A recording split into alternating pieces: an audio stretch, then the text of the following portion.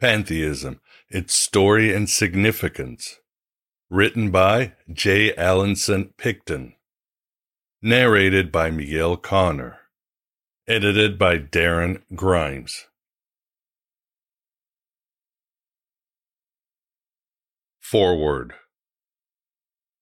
Pantheism differs from the systems of belief constituting the main religions of the world in being comparatively free from any limits of period, climate, or race. For a while, what we roughly call the Egyptian religion, the Vedic religion, the Greek religion, Buddhism, and others of similar fame have been necessarily local and temporary. Pantheism has been, for the most part, a dimly discerned background, an esoteric significance of many or all religions, rather than a, quote, denomination by itself. The best illustration of this characteristic of pantheism is the Catholicity of its great prophet, Spinoza. For he felt so little antagonism to any Christian sect that he never urged any member of a church to leave it, but rather encouraged his humbler friends who sought his advice to make full use of such spiritual privileges as they appreciated most. He could not, indeed, content himself with the fragmentary forms of any sectarian creed. But in the few writings which he made some effort to adapt to the popular understanding, he seems to think it possible that the faith of pantheism might someday leaven all religions alike. I shall endeavor briefly to sketch the story of that faith, and to suggest its significance for the future.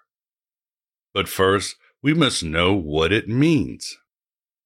Pantheism, then, being a term derived from two Greek words signifying all and God, suggests to a certain extent its own meaning.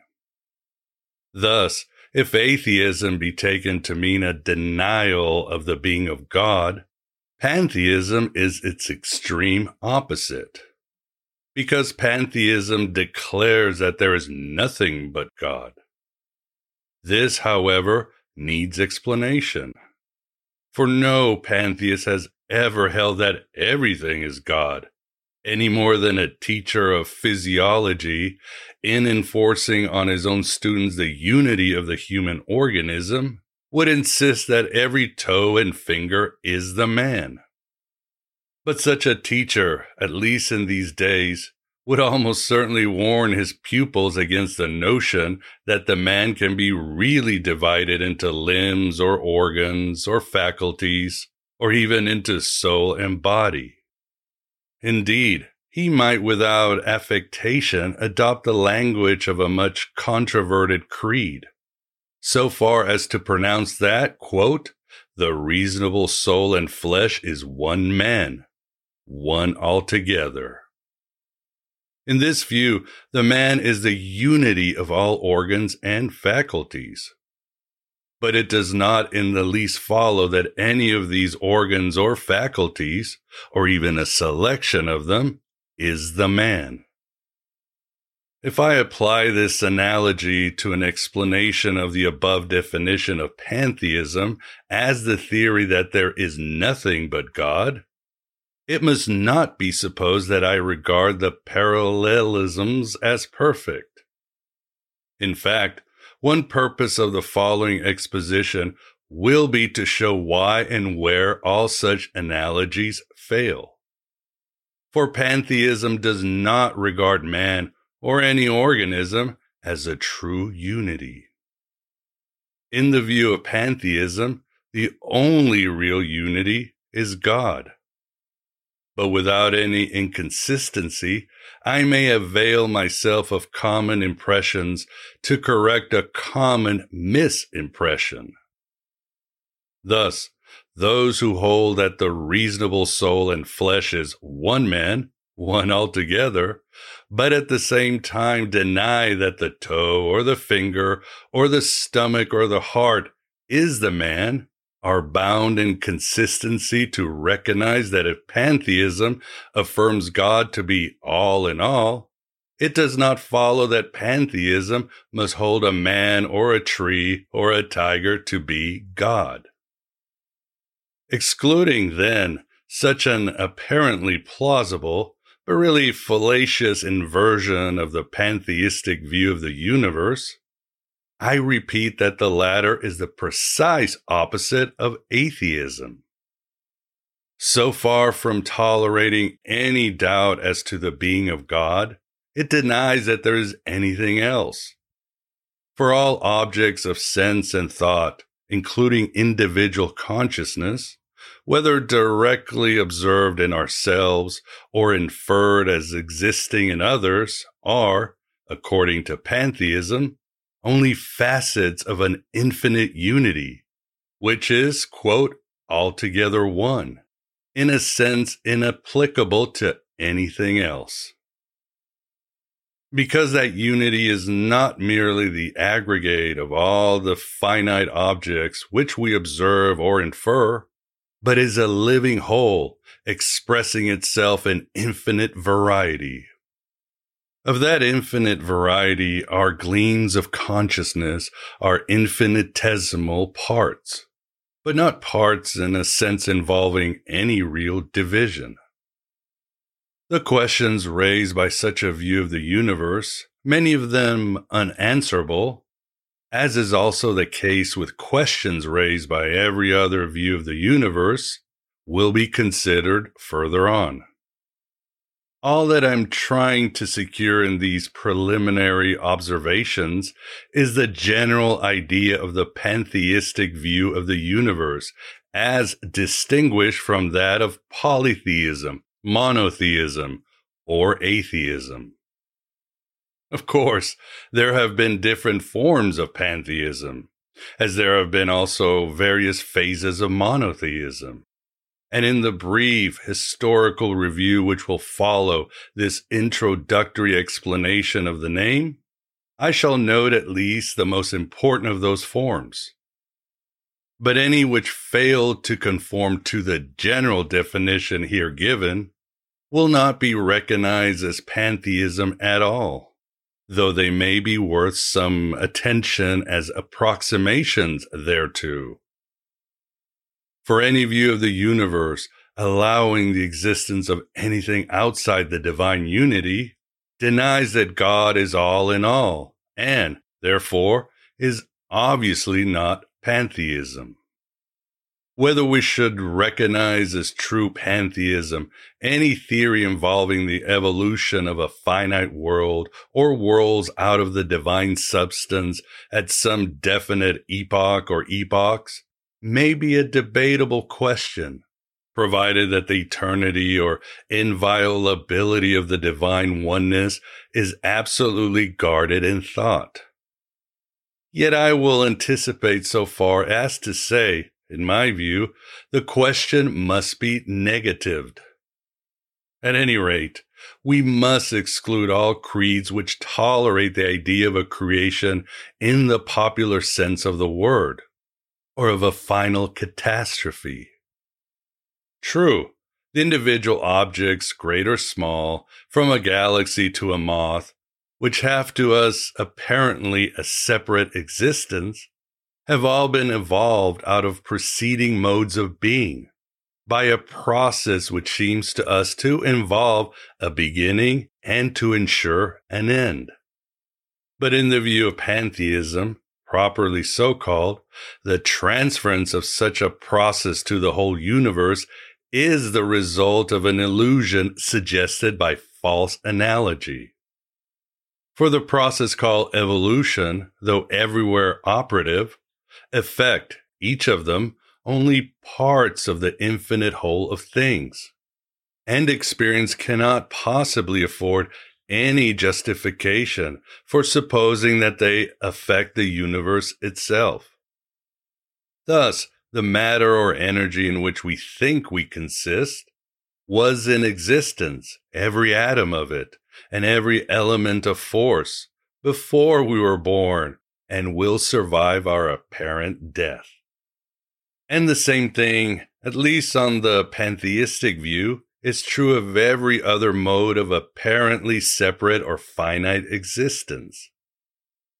Therefore, no birth of a new nebula ever added a grain of matter or an impulse of new energy to the universe.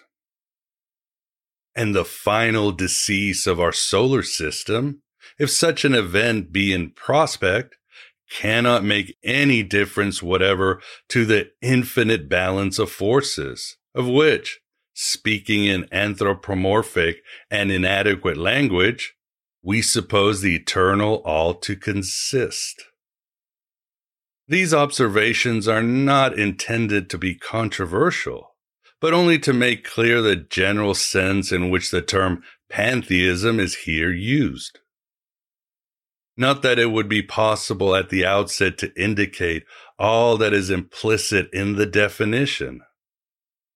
I only wish to premise plainly that I am not concerned with any view of the world such as implies or admits that, whether by process of creation or emanation or self-division or evolution, the oneness of the eternal has ever been marred, or anything other than being of God has been or can be produced. But before passing on to the promised historical review, it is, perhaps, necessary to refer again to a remark previously made, that pantheism may be considered either from the point of view of philosophy or from that of religion. Not that the 2 points of view are mutually exclusive, but, as a matter of fact, pantheism as a religion is, with certain exceptions among Indian saints and later Neoplatonists, almost entirely a modern development, of which Spinoza was the first distinct and devout teacher. For this statement, justification will be given hereafter. Meantime, to deprecate adverse prejudice, I may suggest that a careful study of the most ancient forms of pantheism seems to show that they were purely philosophical, an endeavor to reach in thought the ultimate reality which polytheism travestied and which the senses disguised. But little or no attempt was made to substitute the contemplation of the eternal for the worship of mediator divinities. Thus, in the same spirit in which Socrates ordered the sacrifice of a cock to Asclepius for his recovery from the disease of mortal life, philosophical pantheists, whether Egyptian or Greek or even Indian, satisfied their religious instincts by hearty communion with the popular worship of traditional gods.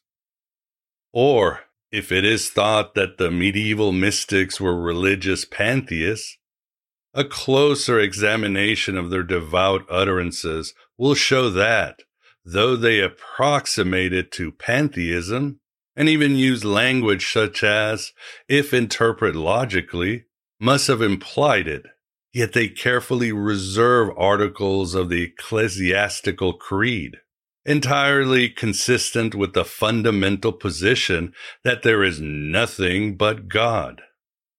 Indeed, their favorite comparison of creature life to the ray of a candle is not really a pantheistic conception, because to the true pantheist, the creature is not an emanation external to God, but a finite mode of infinite being. Still, the mystics did much to prepare the devout for an acceptance of Spinoza's teaching. And although so amazing a transfiguration of religion rather dazzled than convinced the world at first, nay, though it must be acknowledged that one, and perhaps more of Spinoza's fundamental conceptions have increasingly repelled rather than attracted religious people, yet it can hardly be disputed that he gave an impulse to contemplative religion, of which the effect is only now beginning to be fully realized. Chronological syllabus. Relation of pantheism to religious evolution. Primeval period. Admittedly conjectural, but almost necessarily assumed. When man first emerged, he must have been like the baby described by Tennyson and mixed himself with the world.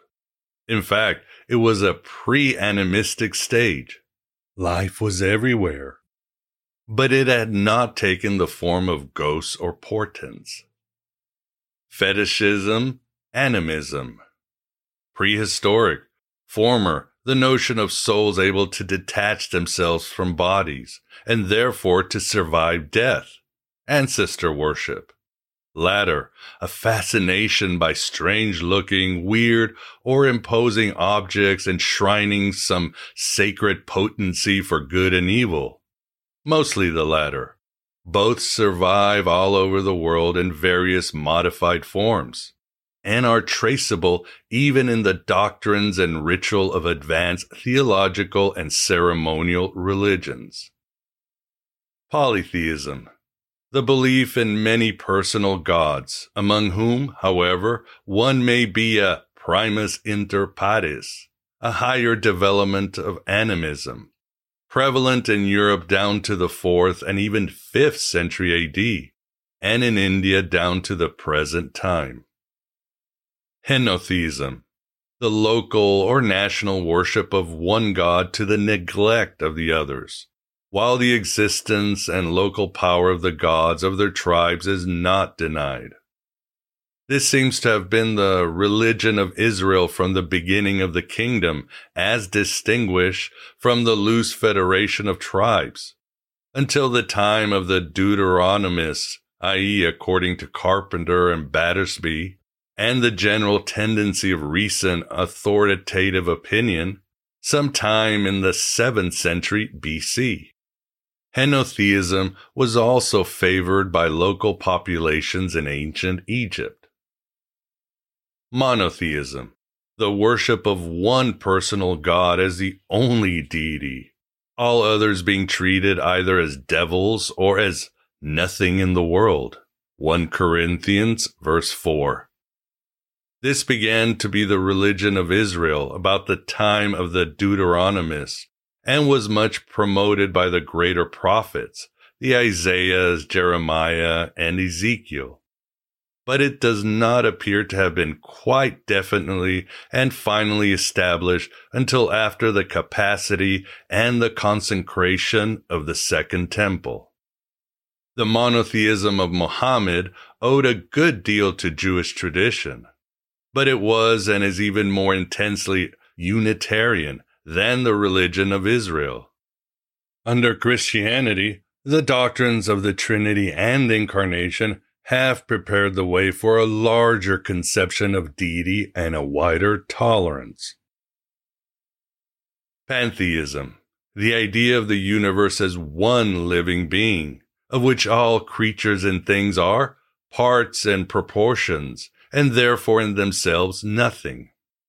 This religion of the universe was really implicit in fetishism and animism, much as a tree is implicit in the seed.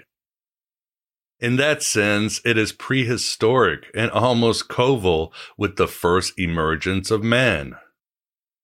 But perhaps the first conscious and express realization of what was implicit in animism is to be found in the Vedic literature, where all gods and men and animals and things are regarded as modifications of Brahma's being. The successive steps in the development of pantheism, parallel with or under the guise of more partial religions, are traced in the preceding pages. Chapter 1. Pre-Christian Pantheism. It has been the customary and perhaps inevitable method of writers on pantheism to trace its main idea back to the dreams of Vedic poets, the musings of Egyptian priests, and the speculations of the Greeks. But though it is undeniable that the divine unity of all being was an almost necessary issue of earliest human thought upon the many and the one, yet the above method of treating pantheism is to some extent misleading, and therefore caution is needed in using it. For the revival of pantheism at the present day is much more a tangible resultant of action and reaction between science and religion than a ghost conjured up by speculation. Thus, religious belief, driven out from, quote, the darkness and the cloud of Sinai, takes refuge in the mystery of matter. And if the glory passes from the Mount of Transfiguration, it is because it expands to etherealize the whole world as the garment of God. Again, the evidence of the atom into galaxies of electrons destroys the only physical theory that ever threatened us with atheism. And the infinitesimal electrons themselves open up immeasurable perspective into the abyss of the unknowable, in which all things, quote, live and move and have their being. Therefore, it matters little to us, except as a matter of antiquarian interest, to know what the Vedic singers may have dreamed, or what Thales or Xenophanes or Parmenides may have thought about the first principle of things, or about the many and the one. For our spiritual genealogy is not from them, but from a near and double line of begetters, including seers in the true sense of the word, and saints, for both are represented by Kepler and Hooker, Newton and Jeremy Taylor, Descartes and Spinoza, Leibniz and Wesley, Spencer and Newman. And even these have authority not through any divine right of genius or acquired claim of learning, but because they illume and interpret obscure suggestions of our own thoughts. Indeed, to the sacrament of historic communion with the past, as well as to the chief rite of the Church, the apostolic injunction is applicable. Let a man examine himself, and so let him eat of that bread. Obeying that injunction, any man possessing ordinary powers of observation and reflection may, in the course of a summer day's walk, find abundant reason for interest in the speculations of historic pantheism. For the aspect of nature then presented to him is one both of movement and repose, of variety and harmony, of multiplicity and unity. Thus the slight breeze, scarcely stirring the drowsy flowers, the monotonous cadences of the stony brook, and the gliding of feathery flecks of clouds across the blue, create a peace far deeper than absolute stillness, and suggest an infinite life in which activity and repose are one. Besides, there is evident everywhere an interplay of forces acting and reacting so as mutually to help and fulfill one another. For instance, the falling leaves give back the carbon they gathered from the air, and so repay the soil with interest for the subtler essences derived therefrom and dissolved in the sap. The bees, again, humming among the flowers, while actuated only by instincts of appetite and thrift, fructify the blooms and become a connection link between one vegetable generation and another. The heat of the sun draws up water from ocean and river and lake, while chilly currents of higher air return it here and there in rain. So earth, sea, and air are forever trafficking together. and their interchange of riches and force is complicated 10,000-fold by the activities of innumerable living things, all adapting themselves by some internal energy to the ever-varying balance of heat and cold, moisture and drought, light and darkness, chemical action and reaction. And all this has been going on for untold millions of years, nor is there any sign of weariness now.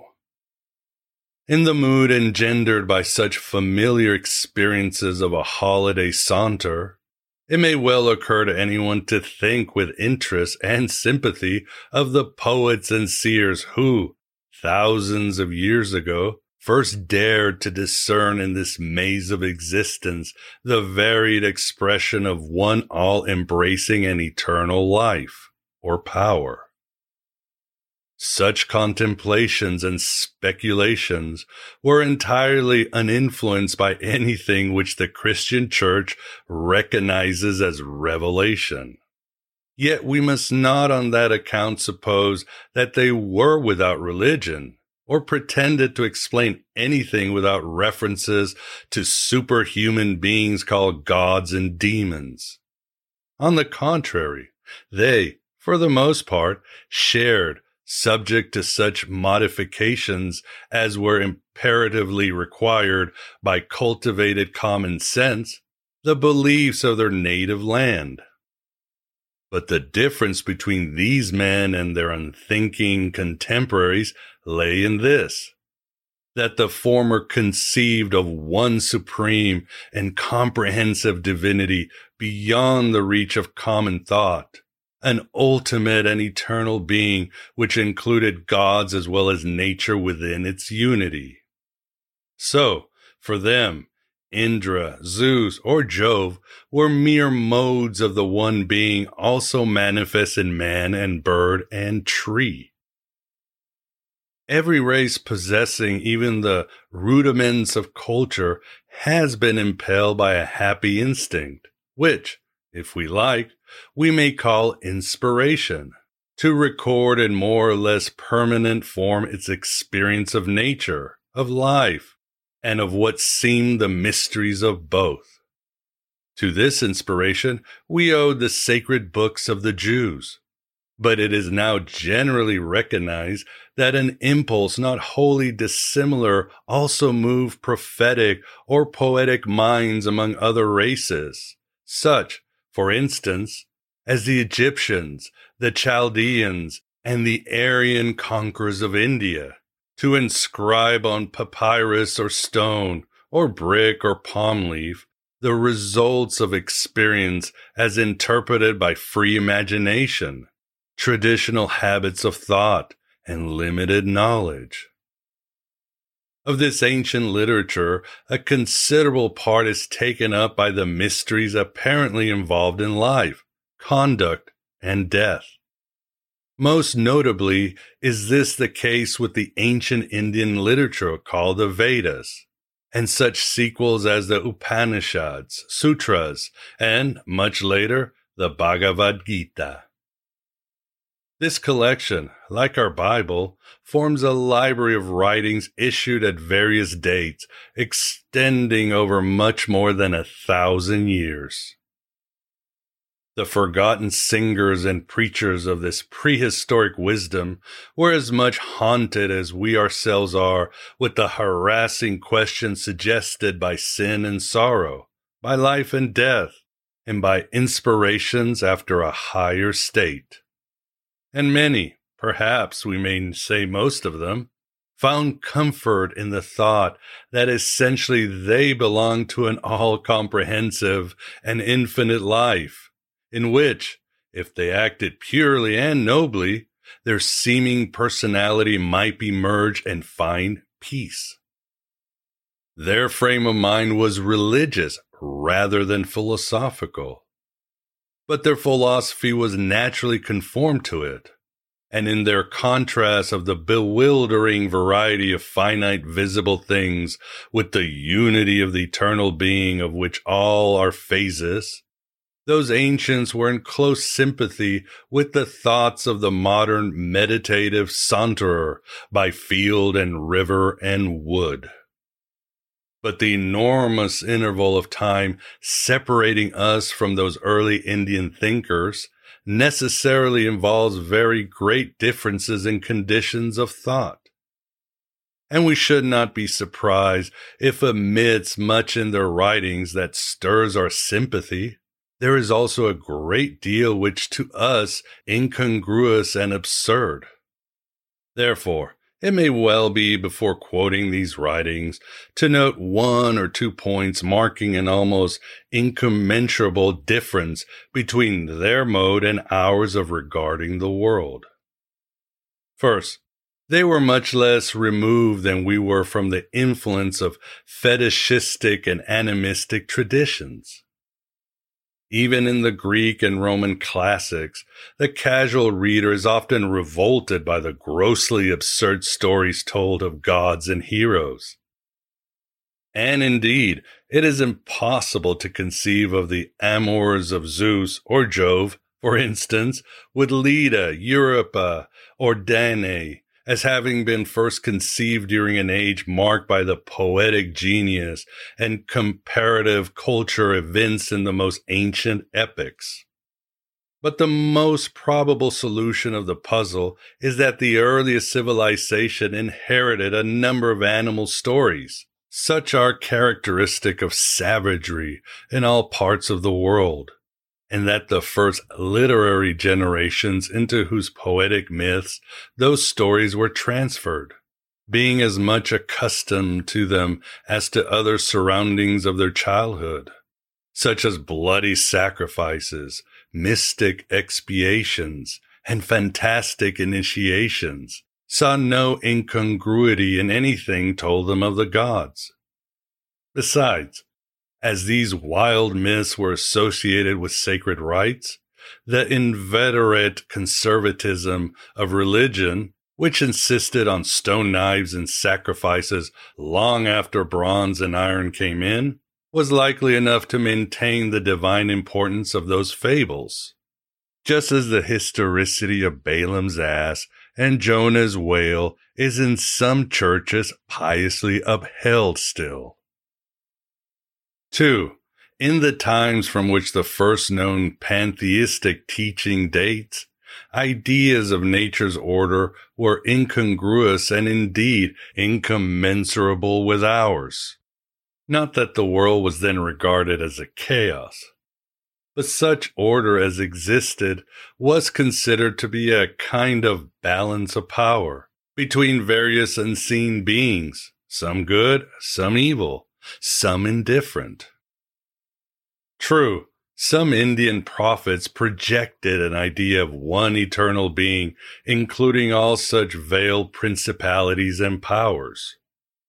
But their pantheism was necessarily conditioned by their ignorance of natural phenomena. In fact, an irreducible inconsistency marred their view of the world. For while their pantheism should have taught them to think of a universal life or energy as working within all things, their theological habit of mind bound them to the incongruous notion of devas or deities molding, or at least ruling, matter from without. And, indeed, the nearest approach they made to the more genuine pantheism of modern times was the conception of a world emanating from and projected outside of Brahma, to be remerged in him after the lapse of ages.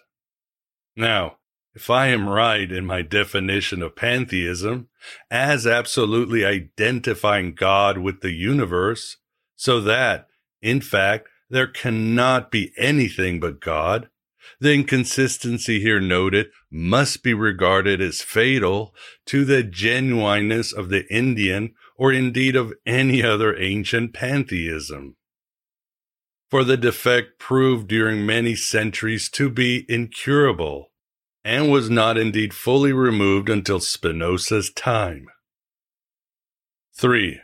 Another difference between ancient pantheists and ourselves was the absence in their case of any religious creed, sanctioned by supernatural authority and embodied in a definite form, like that of the three angelic creeds or the Westminster Confession of Faith.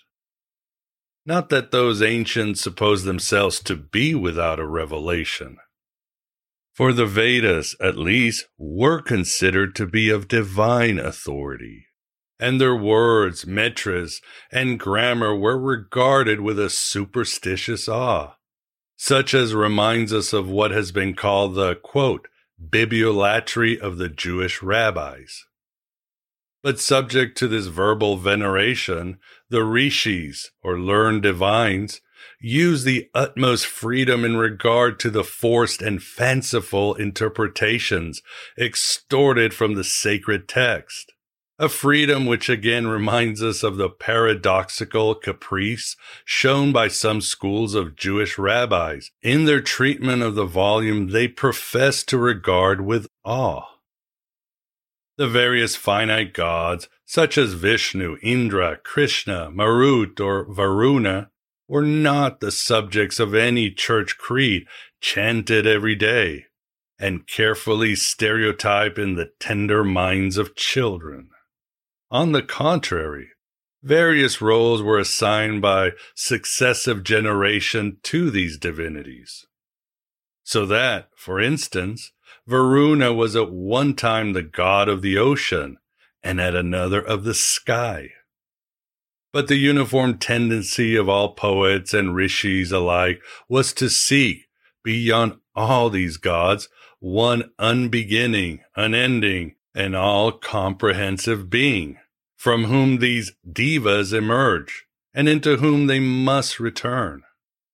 Not only so, but it is clearly suggested in many passages, of which an instance will presently be quoted, that the eternal, called Brahma, who was the true self of all gods, was also the true self of man and bird and beast. So that, in fact, notwithstanding the logical emanation theory, he was the only real being, the all in all. Thus, one section of the Kanda Yoga Upanishad consists entirely of instructions given by a father, Uddalaka, to his son, Svetakatu, who had gone through ordinary courses of study in the Vedas, but who in the father's view had failed to reach the true significance of life. Accordingly, Uddalaka inquires, have you ever asked for that instruction by which we hear what cannot be heard, by which we perceive what cannot be perceived, by which we know what cannot be known? The youth, more accustomed than we are to teaching by paradox, expresses no surprise at this mode of putting things, but simply asks, "What is that instruction, sir?" The father then proceeds to give an explanation of what in these days is called monism, that is, the absolute singleness of ultimate being, and traces all that is, or seems to be, up to one ultimate essence. Now, whether in the form given by Uddalaka to his exposition, his theory can properly be called pantheism, according to the definition of it assumed above, is perhaps questionable. But that it was intended to be pantheism, there can be no doubt. In the beginning, says Uddalaka, there was only which is Tov, one and only, without a second. Others say, in the beginning there was that only which is not, Tofulov, one only, without a second. And from that which is not, that which is was born. But Uddalaka rejects this latter doctrine as unthinkable, which, indeed, many explorers of Hegel have found with pain and anguish of mind. And then the father traces all the multiformity of the universe to the desire or will of the original one, that which is. It thought, May I be many. May I grow forth. It sent forth fire. My limits do not allow me to quote further the fantastic account given of the farther process by which water and earth, plants, animals, and men sprang out of the desire of the one. May I become many. May I grow forth. For our purposes, it is more important to show that in the view of Udalaka, however inconsistently he may express himself, the original one was never really divided, but remains the true self of every finite being, however apparently separate. Thus, consider the following dialogue, the first words being a direction of the Father, Udalaka. Fetch me from thence a fruit of the Nigroda tree. Here is one, sir. Break it. It is broken, sir. What do you see there? These seeds, almost infinitesimal. Break one of them. It is broken, sir. What do you see there? Not anything, sir.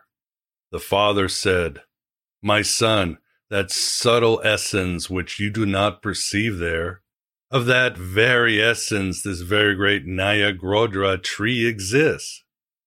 Believe it, my son. That which is a subtle essence in it all that exists has itself. It is the true. It is the self. And thou, O Savaktika, art it. Here we are clearly taught that the self or inmost reality of every person and thing is the Eternal One, or Brahma, or God. The same doctrine is taught in a more advanced form by the poem called the Bhagavad Gita, the date of which is probably more than 1,000 years later than that of the Upanishad just quoted.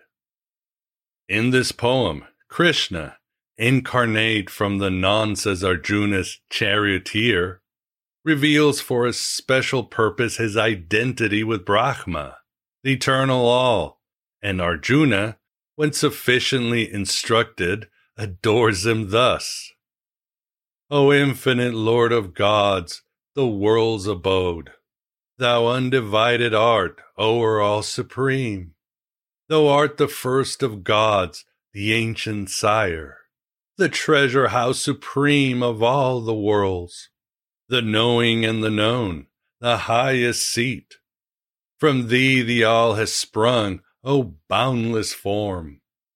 Varuna, Vasu, Agni, Yama thou, the moon, the sire, and the grandsire too of men. The infinite in power of boundless force, the all thou dost embrace, the thou art all. These illustrations must suffice for Indian pantheism, because with Buddhism, we have nothing to do.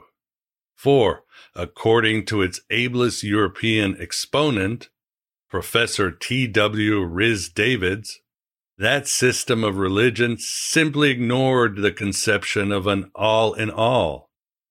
And this not at all on philosophical grounds, but because its aims were entirely practical. For the aim of its founder was to show men how by a virtuous life or lives they might at last attain annihilation, or at any rate the extinction of the individual self, the apparent separateness of which was, in his view, the source of all misery. And if he could teach his followers to attain that salvation, he was entirely indifferent as to the opinions they might hold about the ultimate nature of the world, provided only that they did not fall into any heresy which proclaimed an immortal soul. The accounts given to us by the best authorities on Zoroaster and Parsiism scarcely justify us into thinking the religion of the Zendavesta to be pantheistic in our sense of the term. For though it would appear that Ormuzd, or Ahura Mazda, the god of light and goodness, originated in or was born from and one with a nameless and personal unity, such as many answer to Herbert Spencer's unknowable, it cannot be accurately said that, according to the Persian view of the world, there is nothing but God. For, to say nothing of the apparently independent existence of the principle of darkness and evil called Ahriman, the relation of the Amshapans, or supreme spirits, and of the Iseds, or secondary spirits, as well as the Feruz, or divine ideas to the impersonal unity, seems to be rather that of emanations than parts of a whole. Again, if it be true that, according to the Zen Avesta, the conflict of light and darkness will ultimately cease, and Ahriman with his demons will be annihilated, it is obvious that this implies a beginning and an end, with a process originating in the one and consummated in the other. But such a process, though most actual on the finite scale, and joyfully or painfully real to us, contemplating, as we do only infinitesimal parts of the universe, and always under the forms of time and space, is yet incongruous and incommensurate with the thought of one all in all, unlimited by time or space, or whose lifetime is an eternal now. Thus, true pantheism takes the universe as it is in its infinity, regards it as without beginning or end, and worships it. Not that pantheism denies the existence of evil or is unmoved by the struggle between evil and good, or is inspired by the faith in the reiterated triumph of good wherever the local conflict arises. But it insists that evil is relative to the finite parts of the universe in their supposed isolation, and cannot possibly affect the eternal all. It allows of no creation or emanation which would put any part of the wondrous whole in opposition to or separation from the eternal. But from its point of view, all change, evolution, progress, retrogression, sin, pain, or any other good or evil is local, finite, partial, while the infinite coordination of such infinitesimal movements make one eternal peace. Egyptian religion need not detain us. For though there are clear traces of pantheistic speculation among the priests, it can scarcely be contended that such speculations had the same influence on the cultured laity as the teachings of the rishis had in ancient India. But the truth seems to be that the oldest popular theology of Egypt was only a variety of Negro animism and fetishism. Yet these groveling superstitions, as is often the case, evolved an unbroken continuity of higher faith. For, in the attempt made to adapt this savage cult to the religious needs of various districts, all alike gradually advancing in culture, the number and variety of divinities became so bewildering to the priests that the latter almost inevitably adopted the device of recognizing in parochial gods only so many hints of one all-comprehensive divine energy. Not that they ever embraced monotheism, or the belief in one personal God distinct from the universe. But if Plutarch be accurate, as there seems no reason to doubt, in his record of an inscription in a temple of Isis, they, or at least the most spiritual of them, found refuge in pantheism. For the transfigured and glorified goddess was not regarded as the maker of the universe, but as identical with it, and therefore unknowable. I am all that hath been, is, or shall be, and no mortal has lifted my veil. The prevalence of such pantheism, at least among the learned and spiritual of ancient Egypt, is, to a considerable extent, confirmed by other Greek writers besides Plutarch. But the inscription noted by Plutarch gives the sum and substance of what they tell us.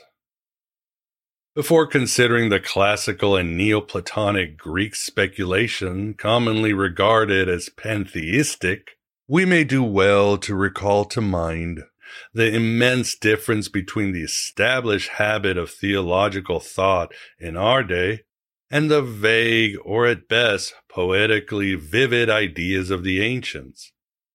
For the long tradition of nearly 2,000 years, which has made monotheism to us almost as fixed an assumption as that of our own individuality, was entirely wanting in this case.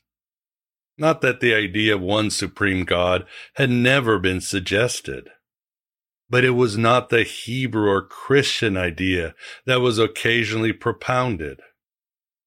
For in the ethnic mind it was rarely, if ever, regarded as inconsistent with polytheism, and consequently it verged on pantheism. Consequently, I say, because such monotheism as existed had necessarily to explain the innumerable minor deities as emanations from or manifestations of the supreme God. And though such conscious attempts at reconciliation of beliefs in many gods and in one supreme were confined to a small minority of meditative priests and speculative philosophers, yet, really, the combination was implicit in the sort of polytheistic religion which possessed the family affections and patriotic associations of the early Greek world.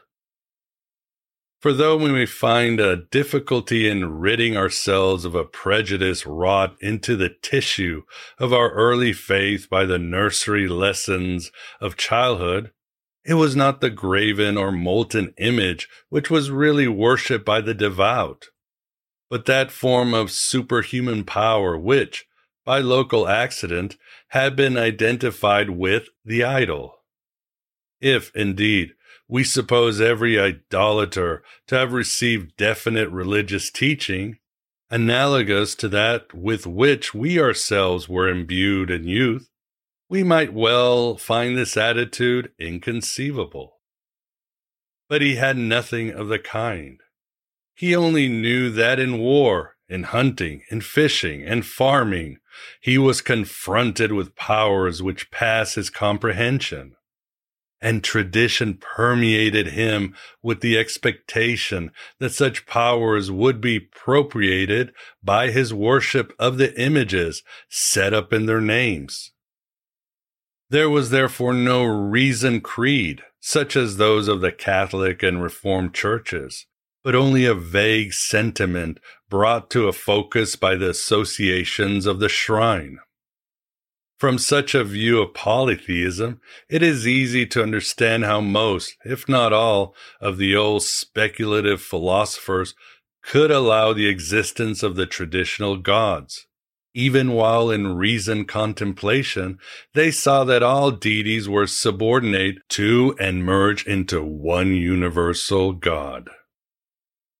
How far this unstable religious position was subject to the influence of the Oriental mysticism, at which we have glanced already, is, at any rate, so far as concerns the classical age of Greek philosophy, a matter of conjecture.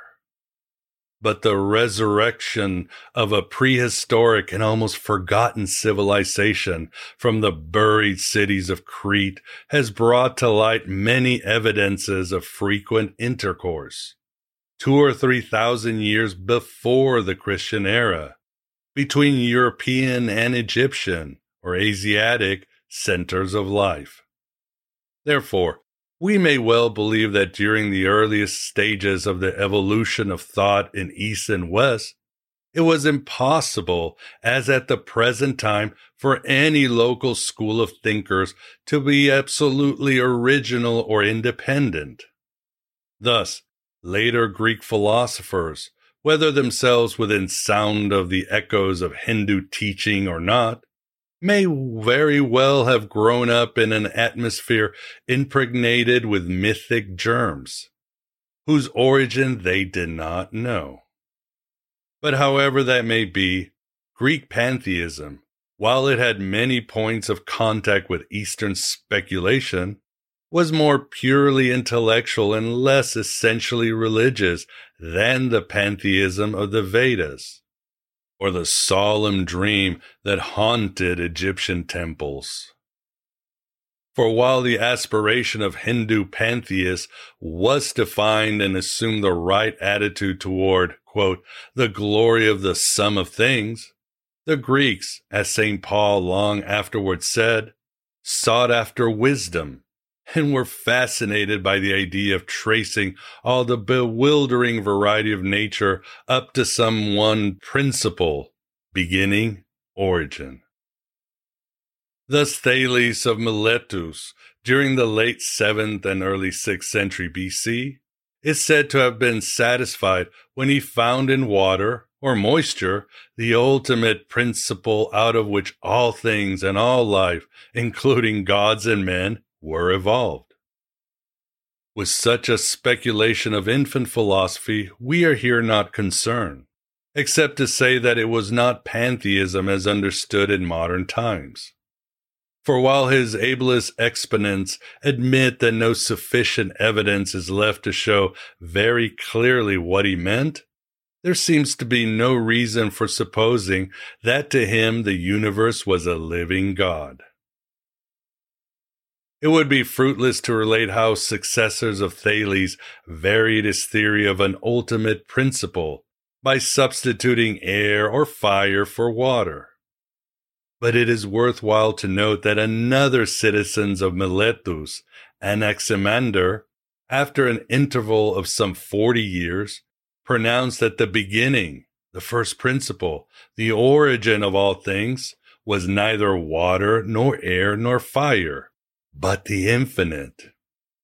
And though the best authorities confess that they cannot be sure of his meaning, this may very well be because he anticipated Herbert Spencer by 2.5 millenniums, in acknowledging that all things merge in one and the same unknowable.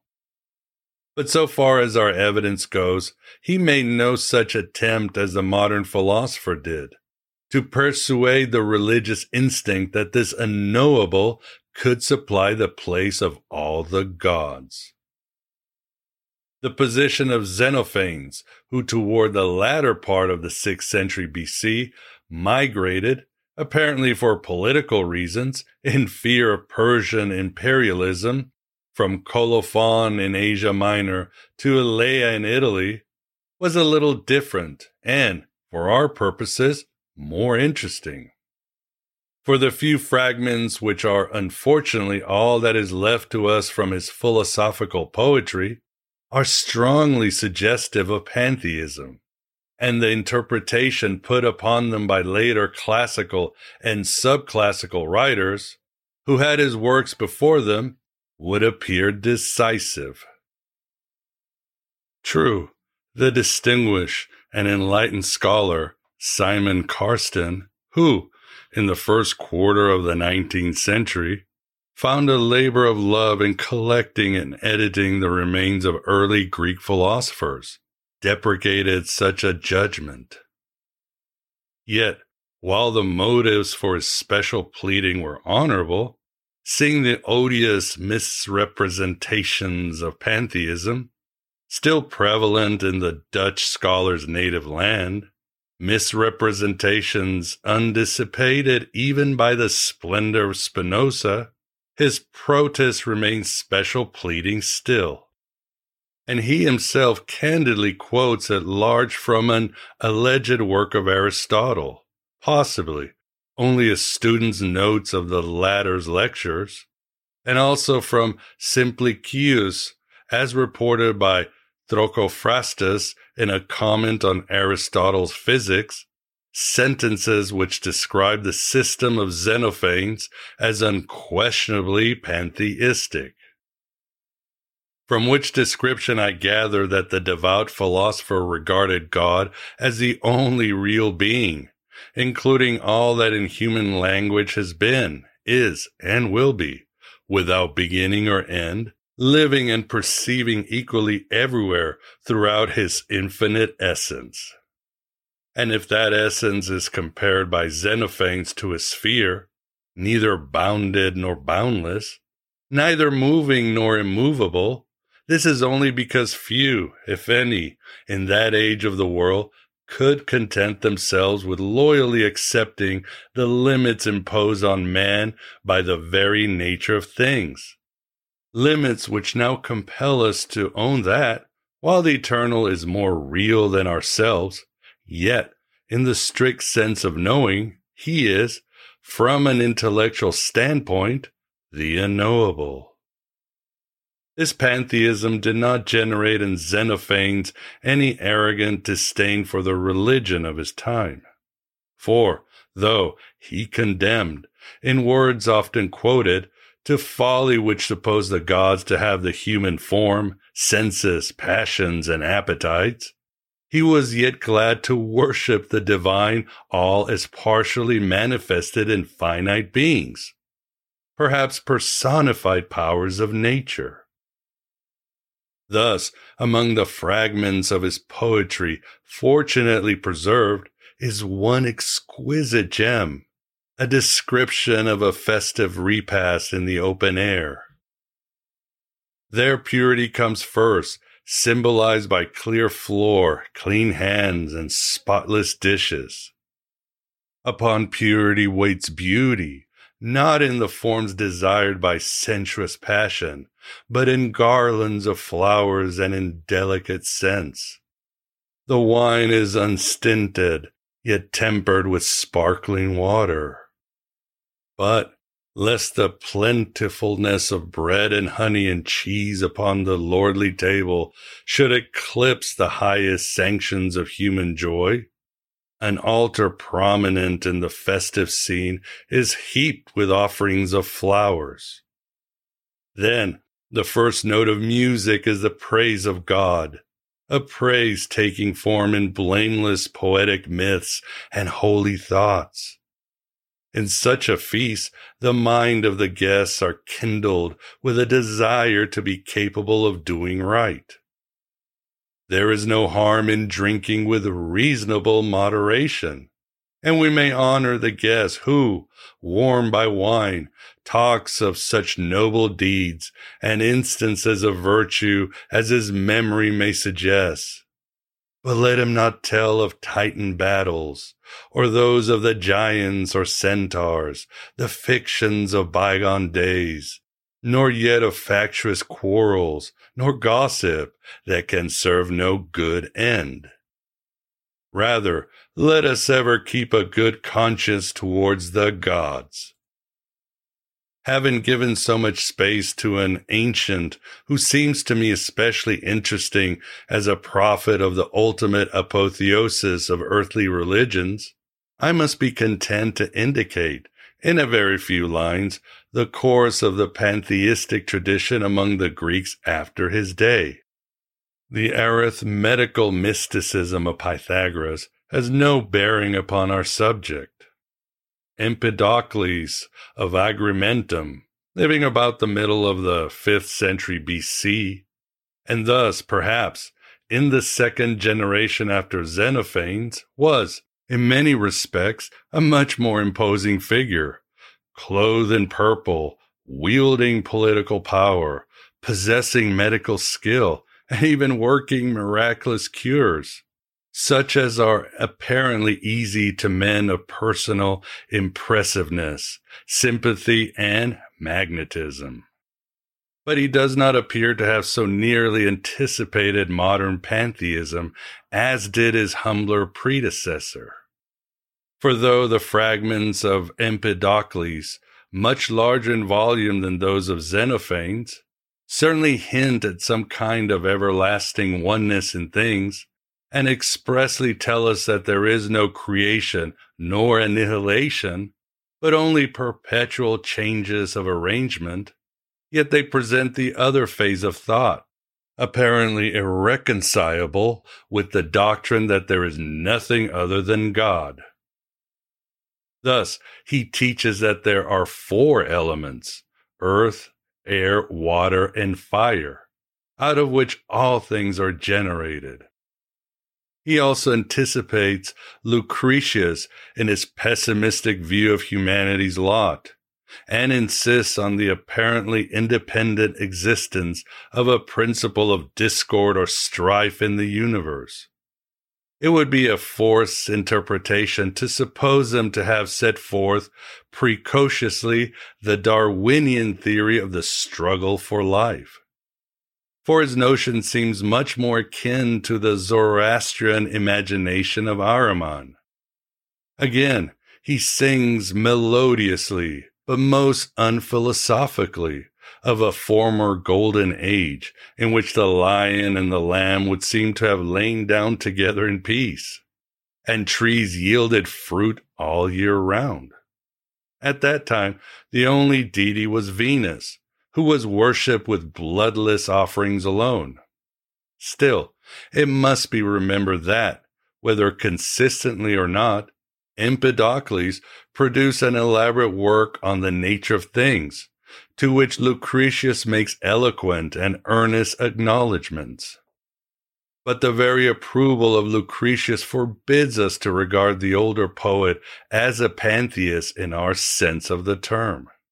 For certainly to him the universe cannot have been a living God. Between this philosophical idea of a oneness, not thought of as God, and the spiritual contemplation of a universal life of which all things are modes, the highest thoughts of men hover during the process by which, in some measure under extraneous influences, Greek speculation finally produced Neoplatonism, or, as we might say in the current phraseology of our time, the restatement of Plato's teachings. Of this school, arising in the early Christian centuries, some leaders were undoubtedly pantheists. But we cannot say this of Plato himself, nor of his master, Socrates. For though these great men were more profoundly interested in the moral order of the world than in any questions of physical nature, or even of metaphysical subtleties, they were never given to the kind of contemplation suggested above in extracts from the classical books of the East, the contemplation which educes the moral ideal from unreserved subordination of self to the universe as of the part to the whole. Doubtless, the inspiration imparted by Socrates to a discipline in mere intellect is superior, and the resulting moral and religious suggestions abounding in the dialogues, did much to impel the current of religious evolution towards a spiritual aspect of the infinite all which fascinated some of the Neoplatonists, and received its most splendid exposition from Spinoza. But the conditions imposed by necessary brevity compel me to pass by those classic names with this acknowledgment, and to hasten toward the fuller revelation of pantheism as a religion. Thank you for listening to this sample. To continue listening to this book and for access to all of our other full audiobooks, please subscribe for $7.77 per month. Go to adultbrain.ca or follow the link in the show notes.